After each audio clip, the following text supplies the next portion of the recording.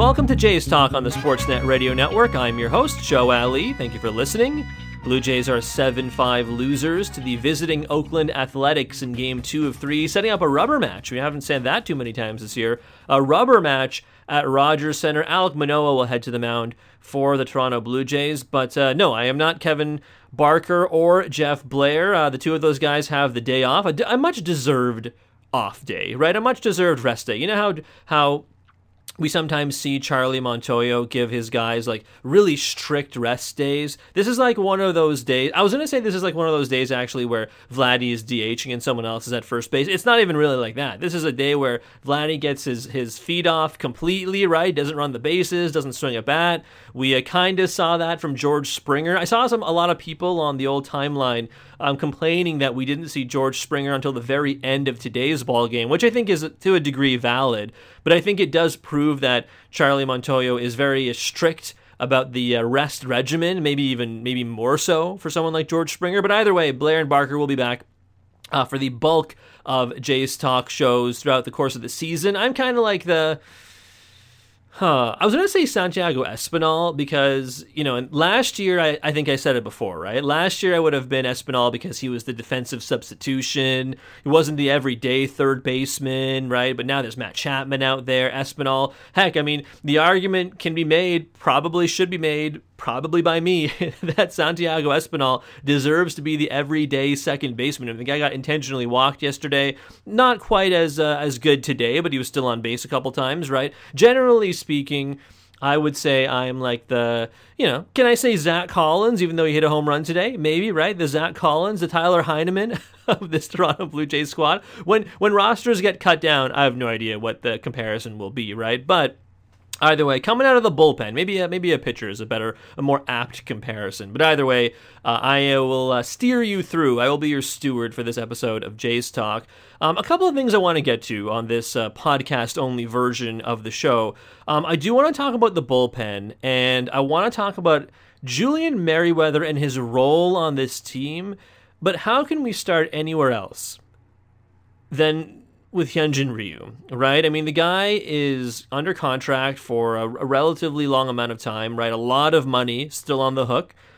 And boy, I remember, it's funny actually, I think Blair was off one day, and I remember I was on the desk when Ryu was signed, when he was introduced, and I remember then, we were talking then, years ago it felt like, right, about what Ryu's durability would be, because if you recall, when he signed that year, I think that was the offseason. So the year before, Ryu was the ERA leader, right? And he was coming off a fantastic season with the Los Angeles Dodgers. They let him go. He was signed with the Blue Jays. But still, the term he signed for, I think, raised some concerns, raised some eyebrows. Not the money, but the term, as to what would that deal look like on the back end when Ryu is a little older and maybe the durability is a little less than, right? And I gotta say, I don't think I can anymore say I'm not worried about Hyunjin Ryu. I know it's a double negative, but still, I am a little worried, I gotta say. I'm not quite ready to jump ship. I'm not. I think there's some value there, and I think it's interesting, right? Because I think in a perfect world, you look at the 5, and I know it's kind of 6 now because Stripling started yesterday, but let's just, for the sake of this discussion, leave Stripling out of it, okay? In a perfect world, your starters would be, in order, Jose Barrios, Kevin Gausman, Alek Manoah, Hyunjin Ryu, Yusei Kikuchi, right? Stripling got put in there yesterday because obviously it's a busy month of April. They wanted to give some guys a couple more days of rest in between, right? So I think that's perfectly fine. There's nothing wrong with that. The problem is that you can't have Ryu and Kikuchi really go back to back with the same opponent because they're both lefties. And if that's the case, then you kind of have to split it up a little bit, hence Manoah coming in, and then you got Kikuchi after him. Hyunjin Ryu did not look good today. He got hit early. He got hit hard. He was leaving balls over the middle of the plate at very decreased velocity, and we already know that Hyunjin Ryu's repertoire does not include, laser fastballs coming in there, right? Hyunjin Ryu's his thing is being able to deceive you with nibbling around the strike zone. To be fair, it did not help that the strike zone was atrocious today. It was awful, right? There's no way around it. Charlie Montoyo got ejected because, and how often have all of you guys listening to Jays Talk, how often did you wish last year Charlie got his butt out of the dugout and got in the face of an umpire? I gotta say, I was reticent to say I wanted him to do that last year a lot, but by the end of the season, I was wishing for it. You're begging for it to happen. And you know what? He did. Super animated. The umpire, the home plate umpire, turned away from him at one point, and he wanted more. He wanted a piece of that umpire. He walked out there and basically forced him to turn around. I wonder, I can only imagine what kind of, colorful language is being used in that sense, but at the same time, Charlie Montoyo did stand up for his guys, considering the strike zone was atrocious today. So it didn't help Hyunjin Ryu. It did not help him one bit. But at the same time, the decreased velocity, the command not being there for a command pitcher. And then this is what Charlie Montoyo said after the game. If you haven't heard this, I only heard this as I was leaving the ballpark. I was at Rogers Center today, and I got to say, the crowd's reaction to Charlie getting tossed was fantastic. They loved it, and I got to say, I loved it too. But here's what Charlie had to say when he was asked by the media and his post-game availability about Hyunjin Ryu. Let's give it a listen. Why is the command off so many times now?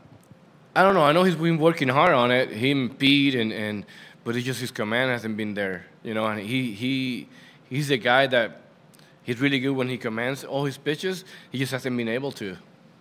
Are you concerned at all with the velocity drop? Because that, even makes... There's always a concern. Yes, for sure. Yeah. There's a concern. I think right now, last I heard, he's got a left arm soreness. That's what he said at the end of the game. Is that why he came out? No, I took him out because the score of the game, but then that's what I heard after I got out of the game. That's what I heard from the trainers. Shoulder, elbow? Left arm soreness. Shoulder, elbow? You don't know? Left arm soreness? So I'm not making any sense? Forearm. Clearly, Charlie's searching for the right word, right? I mean, the various words around the injured list, right? Left forearm soreness, tightness, all the various injuries are a little out there. But that doesn't sound good to me. And as you may recall, that was something that a lot of these pitchers dealt with last year. Now, again, I'm not saying that this is can be directly tied back to the crackdown on substances from last year, but we had heard pitchers last season talk about the crackdown affecting the way they grip the ball and having some left arm tightness, soreness, forearms issues, right? I'm not saying it's necessarily precluding a stint on the IL for Hyunjin Ryu, but you look at that velocity and you look at where he was trying to put the ball, he clearly was having issues. And like I mentioned, for a command pitcher, that is something that is a little unnerving, right? We'll have to keep an eye on that situation kind of as it develops, because I would imagine now with Stripling already ready essentially to take that spot in the order, I wouldn't be surprised if it's crazy to say this so early in the season. It's April 16th today, right? There's a lot of baseball left to be played, but would you be all that surprised to see Stripling take Ryu's place in the order for the next start, given that Stripling pitched yesterday, Ryu pitched today? Probably not, right? Probably not. So that's something to monitor, and again, it's not like Charlie said this as well. You can't make excuses for Ryu, but at the same time, if it's an injury, then heck, you better get these injuries out of the way now than later on, right? And again, do you want to ask the question, does this have something to do with a shortened spring training, and specifically how the Blue Jays didn't really let Ryu, once he arrived from Korea, they didn't really let him see a lot of the intra-divisional games in the Grapefruit League, right? He was kind of sheltered from the Yankees. He didn't really pitch all that much period in spring training, and then he had COVID, right?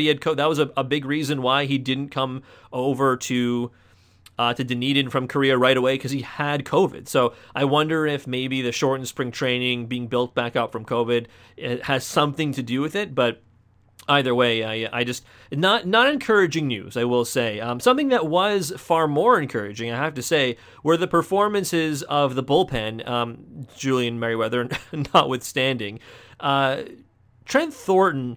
I gotta say he has looked pretty good to start the year. He has looked damn decent. I gotta say it begs the question: does he deserve more high leverage spots? I don't know that I'm ready to give those spots to him just quite yet. If I was the manager, but at the same time, I think given what we had seen out of Thornton last year, remember he was basically the guy who would come out of the bullpen if you were up or down big, right? It was kind of Anthony Kay seemed to fill that role at times as well, and he did warm up today, although he didn't get into the ball game.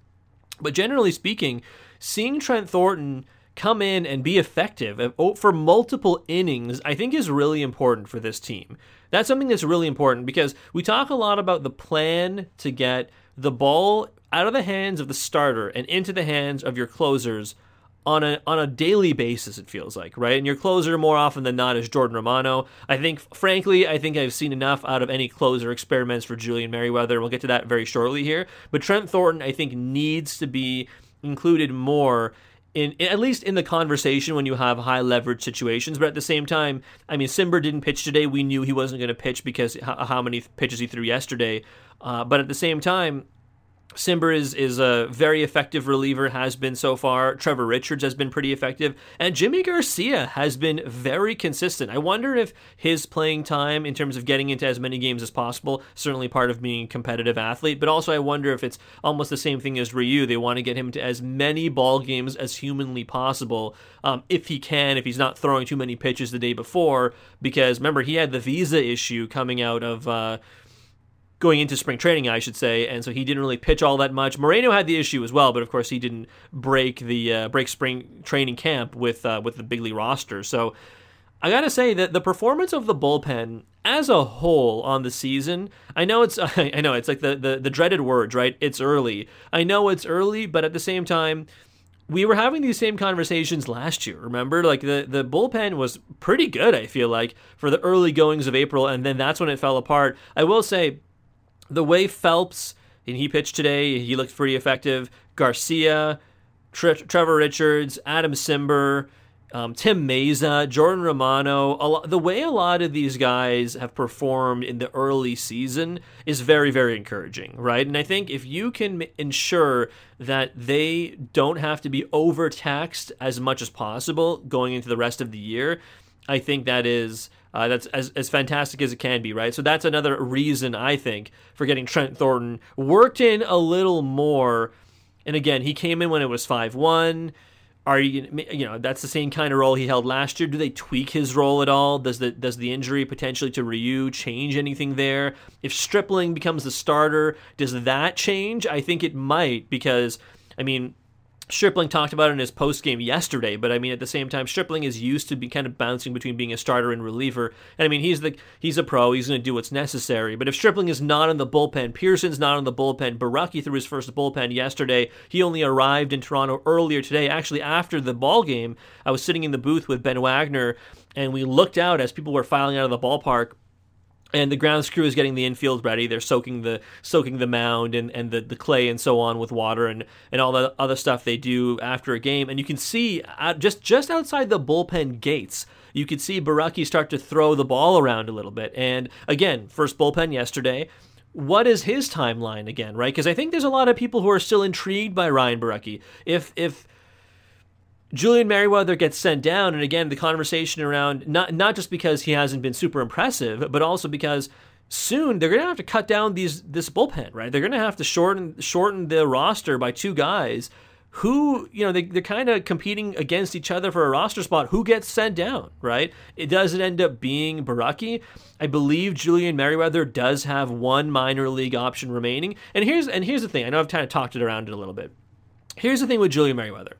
Merryweather throws the ball really hard. He is a flamethrower. The guy has a gas can for an arm. There's no one will ever go against that. I'm not, it is undisputable that he has a flamethrower for an arm.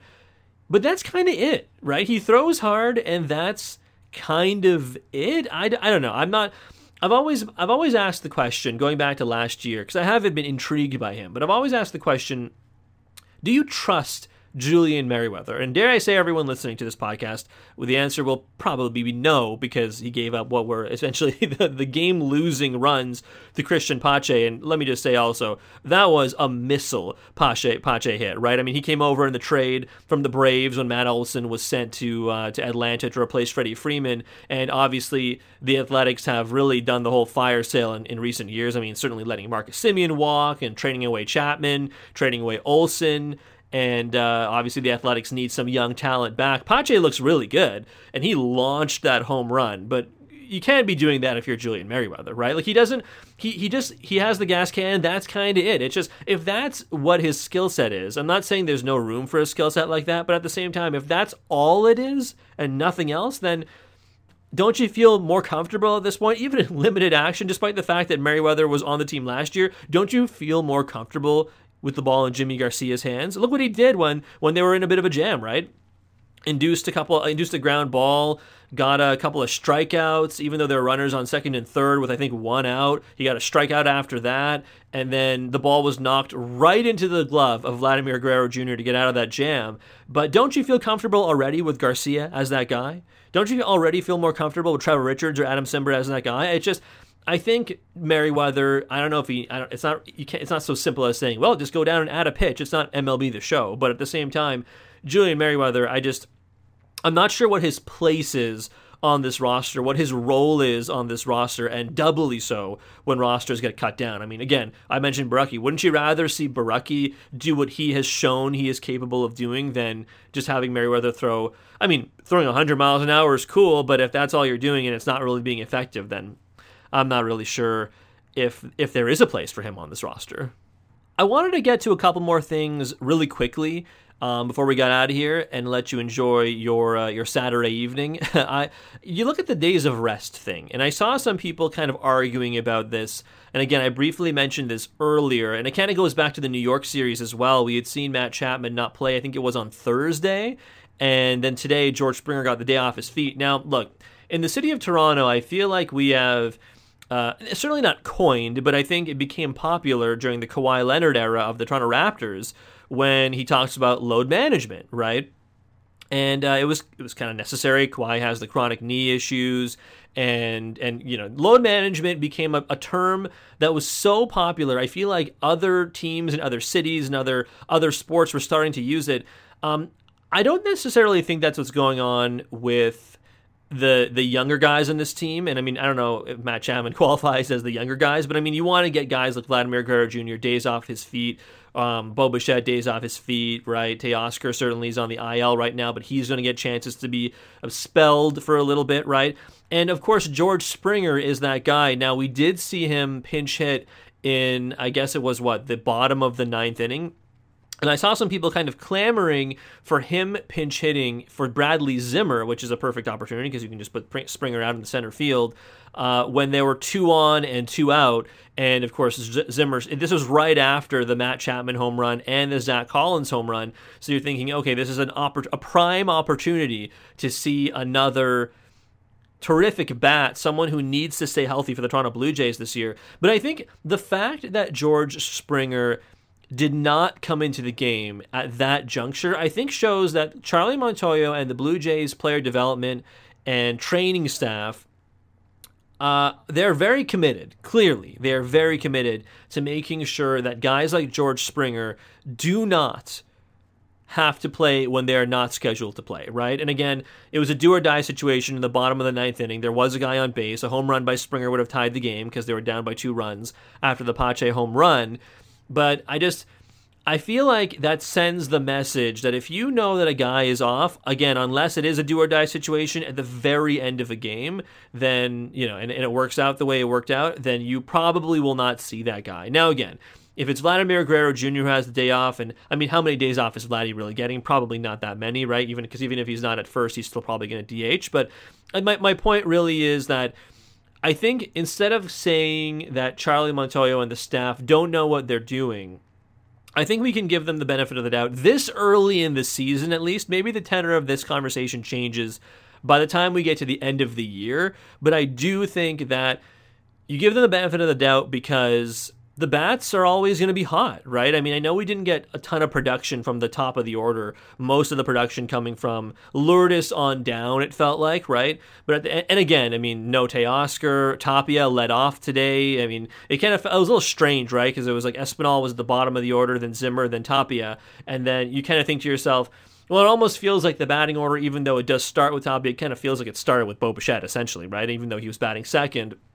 But I gotta say, I don't think that's a mistake. I think that is what's the phrase people always say? It's not a bug, it's a feature. That is a feature of this version of the Toronto Blue Jays. And again, maybe doubly so while some guys are ailing, right? Maybe this is their chance. Not that they're giving up necessarily, but this is their chance to make sure that key guys continue to get rest, even when players like Teoscar and Danny Jansen are on the IL and getting mending themselves a little bit while we wait for them to return. But that also kind of leads me to Bo Bichette. I mean, Bo has struggled at the plate this year. I mean, he has had a pretty a long, no doubt home run. But I mean, outside of that, he strikes out a lot. He hasn't gotten on base.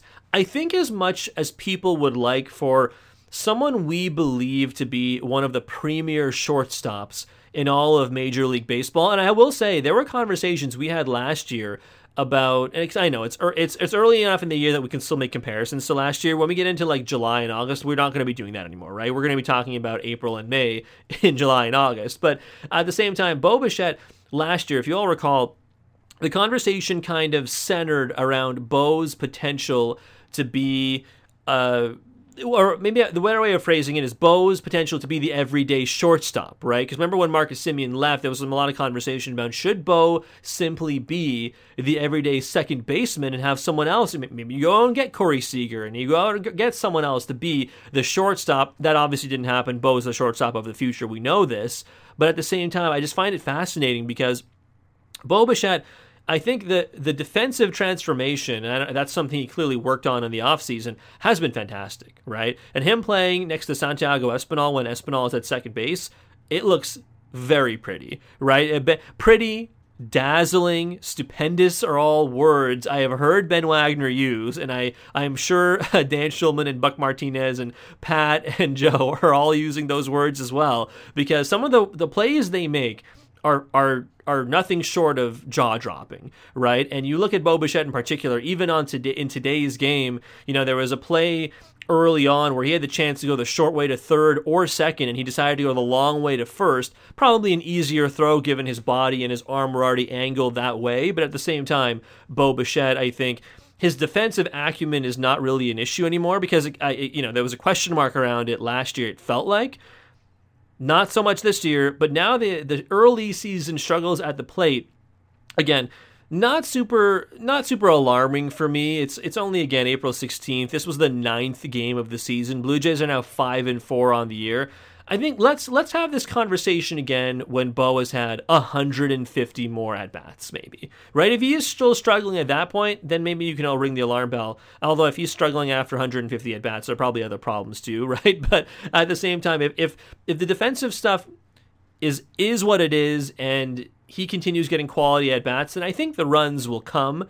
I think he has shown in his relatively young career that he is a player who can be trusted, but I definitely feel you when you see him strike out or fly out or ground out. I mean, he looked pretty frustrated at one point where he chopped the ball right into the dirt and then, he got beat to first and the A's came off the infield and you could see Bo at first base and he smashed his helmet into the first base bag, clearly frustrated, right? And if you're a player as good as that, struggling, I think, must really eat away at you. But again, isn't this not the same conversation we had about Danny Jansen? What did he start last year? Like 0 for 19 or like 0 for 30 or something like that, right? And then, of course, I guess Danny Jansen decided that, he's just going to hit every ball as a home run or hit every ball to the wall or whatever, right? So I'm sure it'll be sorted out with Bo Bichette in the not too distant future, but it is something to keep an eye on. The last thing I wanted to talk about before we get out of here is Santiago Espinal again. I did mention him kind of very briefly there in relation to Bo, but at the same time,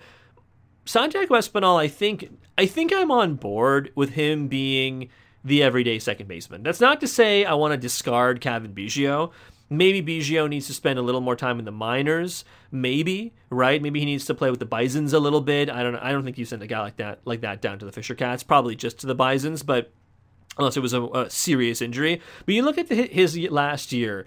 I mean, he had so many injuries, right? He had the cervical spine ligament strain, and he had a shoulder strain and more back problems, and he tried to play through it at times, and I think it probably exacerbated the injuries, and boy, it was a real snake bit year for Cavan Biggio, which I think is why people are intrigued to see him get more starts at second, but I mean, look, Santiago Espinal has impressed a lot. Again, the season is young. I think we have to wait before making any huge judgments on any players. But at the same time, I think Espinal has shown, with the way he's approached his at-bats this year and what he brings with the glove defensively, that he might be a more value add at this point than maybe Cavan Biggio is. It's also interesting, right? Because Espinal doesn't really make a lot of money, right? He doesn't make a ton of money, and I find whenever you do make a lot of money, it rightly or wrongly opens you up to criticism, right? I mean, look at Randall Grichuk before he was shipped off to Colorado, and I do still wish him the best hitting at Coors Field, because, someone like Randall Grichuk can really go yard at a place like Coors Field, but at the same time, Grichuk invited, not intentionally, but I mean, just by dint of having such a ridiculous contract, I mean, I feel like people kind of poo-poo that contract from the day it was signed. Grichuk invited criticism, essentially. Like if he struck out or he had a poor stretch, people are going to point to that contract and say, well, the reason, he's being paid not to do that, so he gotta pick up the slack here, Randall. It's not really the same thing for guys who don't make tons of money, right? I always think that's important to remember. Again, Santiago Espinal, I'm not saying anything negative about him, right? He deserves all the praise he's been getting, but I just find it an interesting almost juxtaposition when it comes to someone like Espinal. But again, I mean, if he gets more playing time, it by necessity means that Biggio gets less playing time. So if that's the case, then, I mean, what are you doing with Cavan Biggio, right? Is he just going to sit on the bench and, players need at-bats to improve, right? So if is it going to be a different kind of situation? Is he going to be DHing more on days where everyone is playing in their respective positions, right? Chapman at third, Vladdy at first, Bo at short, all the guys in the outfield, Teoscar healthy, right? I mean, that also Danny Jansen and Alejandro Kirk, what is that going on there for the catcher situation? So there are so many good players on this team that still having someone like Cavan Biggio, that is having a player of his caliber is absolutely what championship teams need. You can't just go out and sell someone like Cavan Biggio. So again, I'm not giving up on him just yet, but again, at least in the early going, hey, if Santiago Espinal has played his way into more playing time, then he deserves it, right? And again, maybe that's a bit of a detriment to Biggio, but hey, I mean, maybe for the next not too distant future, we continue to see the platoon. That seems to be the indication that it'll be a matchup thing, and depending on who's on the mounds, Espinal will go and Biggio will go. We've seen them be pinch hit for by each other in the first 9 games of the season, so that'll probably continue unless one of them just rockets up the statistical charts, right? So we'll have to keep an eye on that. But again, I do sympathize and honestly agree with many of you who think that Espinal should be getting more playing time. But again, you're listening to Jays Talk here on the Sportsnet Radio Network. Again, I am not Jeff Blair or Kevin Barker. They will be back tomorrow for another edition of Jays Talk. We always appreciate you rating, reviewing, 5 stars, all that good stuff. Wherever you get your podcast, Apple, Spotify, Google Play, the web, of course, as well. We always appreciate it. The Blue Jays are back tomorrow. That Alek Manoah will be taking the mound. How can he not be confident in Alek Manoah? I know it's hard to be confident in Ryu, doubly so when he's potentially injured, right? He's going to get imaging tomorrow, I'm seeing. So we'll have to see what the results are tomorrow on Sunday, but Alek Manoah on the mound, how can you not feel confident? That guy, I know this is a small sample size, recency bias, prisoner of the moment, whatever you want to say. He has Cy Young written all over him someday. It might not be this year. I'm not saying it's going to happen this year, but I mean, the guy is young enough that at some point in the not too distant future, I feel like we're going to be having that conversation about him. He is unflappable, and I think Blue Jays fans are going to be very pleased with him for a very long time. I mean, heck, he probably could have, had he made his debut a little earlier in the season, could he have been eligible to win AL Rookie of the Year last year? Maybe. It's also very hard for pitchers to win awards like that because, you know, it skews more towards position players, and it was probably always going to be someone like Randy Arozarena or Ryan Mountcastle or whatever, to use a few names from around the AL East, Luis Garcia, right? But at the same time, Alek Manoah is fantastic, and he's going to be on the mound tomorrow, 1:37 p.m. Eastern, first pitch. Ben Wagner will have the call as always. But we appreciate you listening to another edition of Jays Talk. I'm Show Ali. We'll talk to you tomorrow.